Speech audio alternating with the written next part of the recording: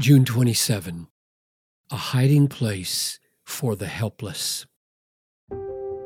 How abundant is your goodness, which you have worked for those who take refuge in you. Psalm 31:19. The experience of future grace often hangs on whether we will take refuge in God or whether we doubt His care and run for cover to other shelters. For those who take refuge in God, the promises of future grace are many and rich. None of those who take refuge in Him will be condemned. Psalm 34:22. He is a shield for all who take refuge in Him. 2 Samuel 22:31.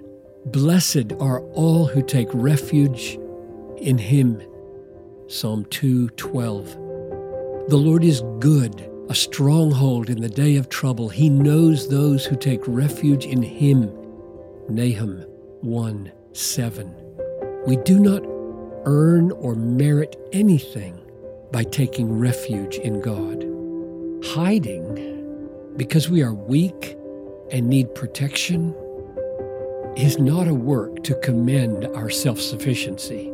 All it does is show that we regard ourselves as helpless and the hiding place as a place of rescue.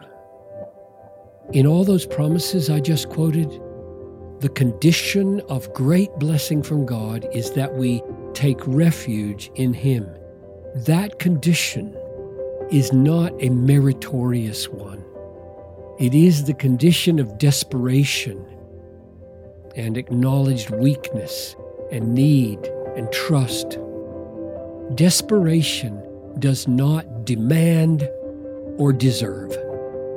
It pleads for mercy and looks for grace.